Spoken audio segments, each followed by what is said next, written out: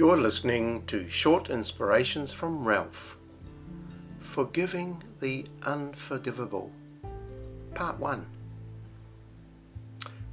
I say this because there is something about holding on to hurts and grudges that is unlike anything else that can happen to us. It can stay with us for years.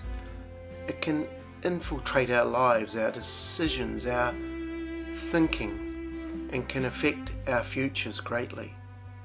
The purpose of this podcast series is to emphasize that holding on to unforgiveness is not worth it. It's like drinking a cup of poison and waiting for the other person to die. And this poison can result in paralysis and stun you into inaction or wrong action. It's like you now live on a frozen planet. It will cost you to forgive, actually, because it may well be that the perpetrator, in your eyes, doesn't deserve it. Another illustration that I can bring at the start here is it's like being bitten by a snake, and we spend our lives chasing after the snake to punish it. But really, we should be seeking healing instead. Jesus took this to whole new levels in Matthew. Chapter 5, verses 10 to 12. He said this: "Blessed are those who are persecuted because of righteousness, for theirs is the kingdom of heaven. Blessed are you when people insult you, persecute you, and falsely say all kinds of evil against you because of me. Rejoice," it says in verse 12, "and be glad, because great is your reward in heaven. For in the same way they persecuted the prophets who were before you." It's interesting here that Jesus didn't say, if people insult you or persecute you. He said, when. And this is true. The first point that I've got today is that life can be terribly hurtful and unfair. Often people can hurt other people enormously. Sometimes they repent of this, sometimes they don't. Sometimes they die before anything can happen.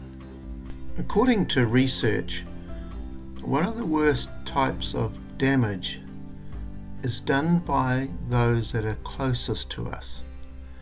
People we thought we knew, people we have trusted have betrayed us, or abused us, or used us. I remember hearing the story about Johnny Cash, the country singer who had a brother, Jack Cash, and when they were children,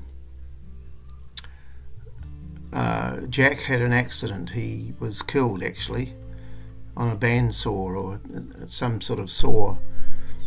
And they sought out Johnny, who was playing somewhere, and his father said to him, "It should have been you." Wow. This marked his soul for life. It imprinted something horrible. He always thought he was no good, that there was indeed something wrong with him. It must be true because his father said so. Later in life, Johnny Cash came to realize that because God had forgiven him, then he had no right to hold unforgiveness against his father, and so he forgave him. It's interesting that Joseph in the Bible in Genesis was sold off to slavery and later wrongly accused. Job lost everything, including his possessions and his children. Jesus was innocent but falsely accused and crucified. In fact, if you think that life should be fair, Just think of Jesus and what happened to him.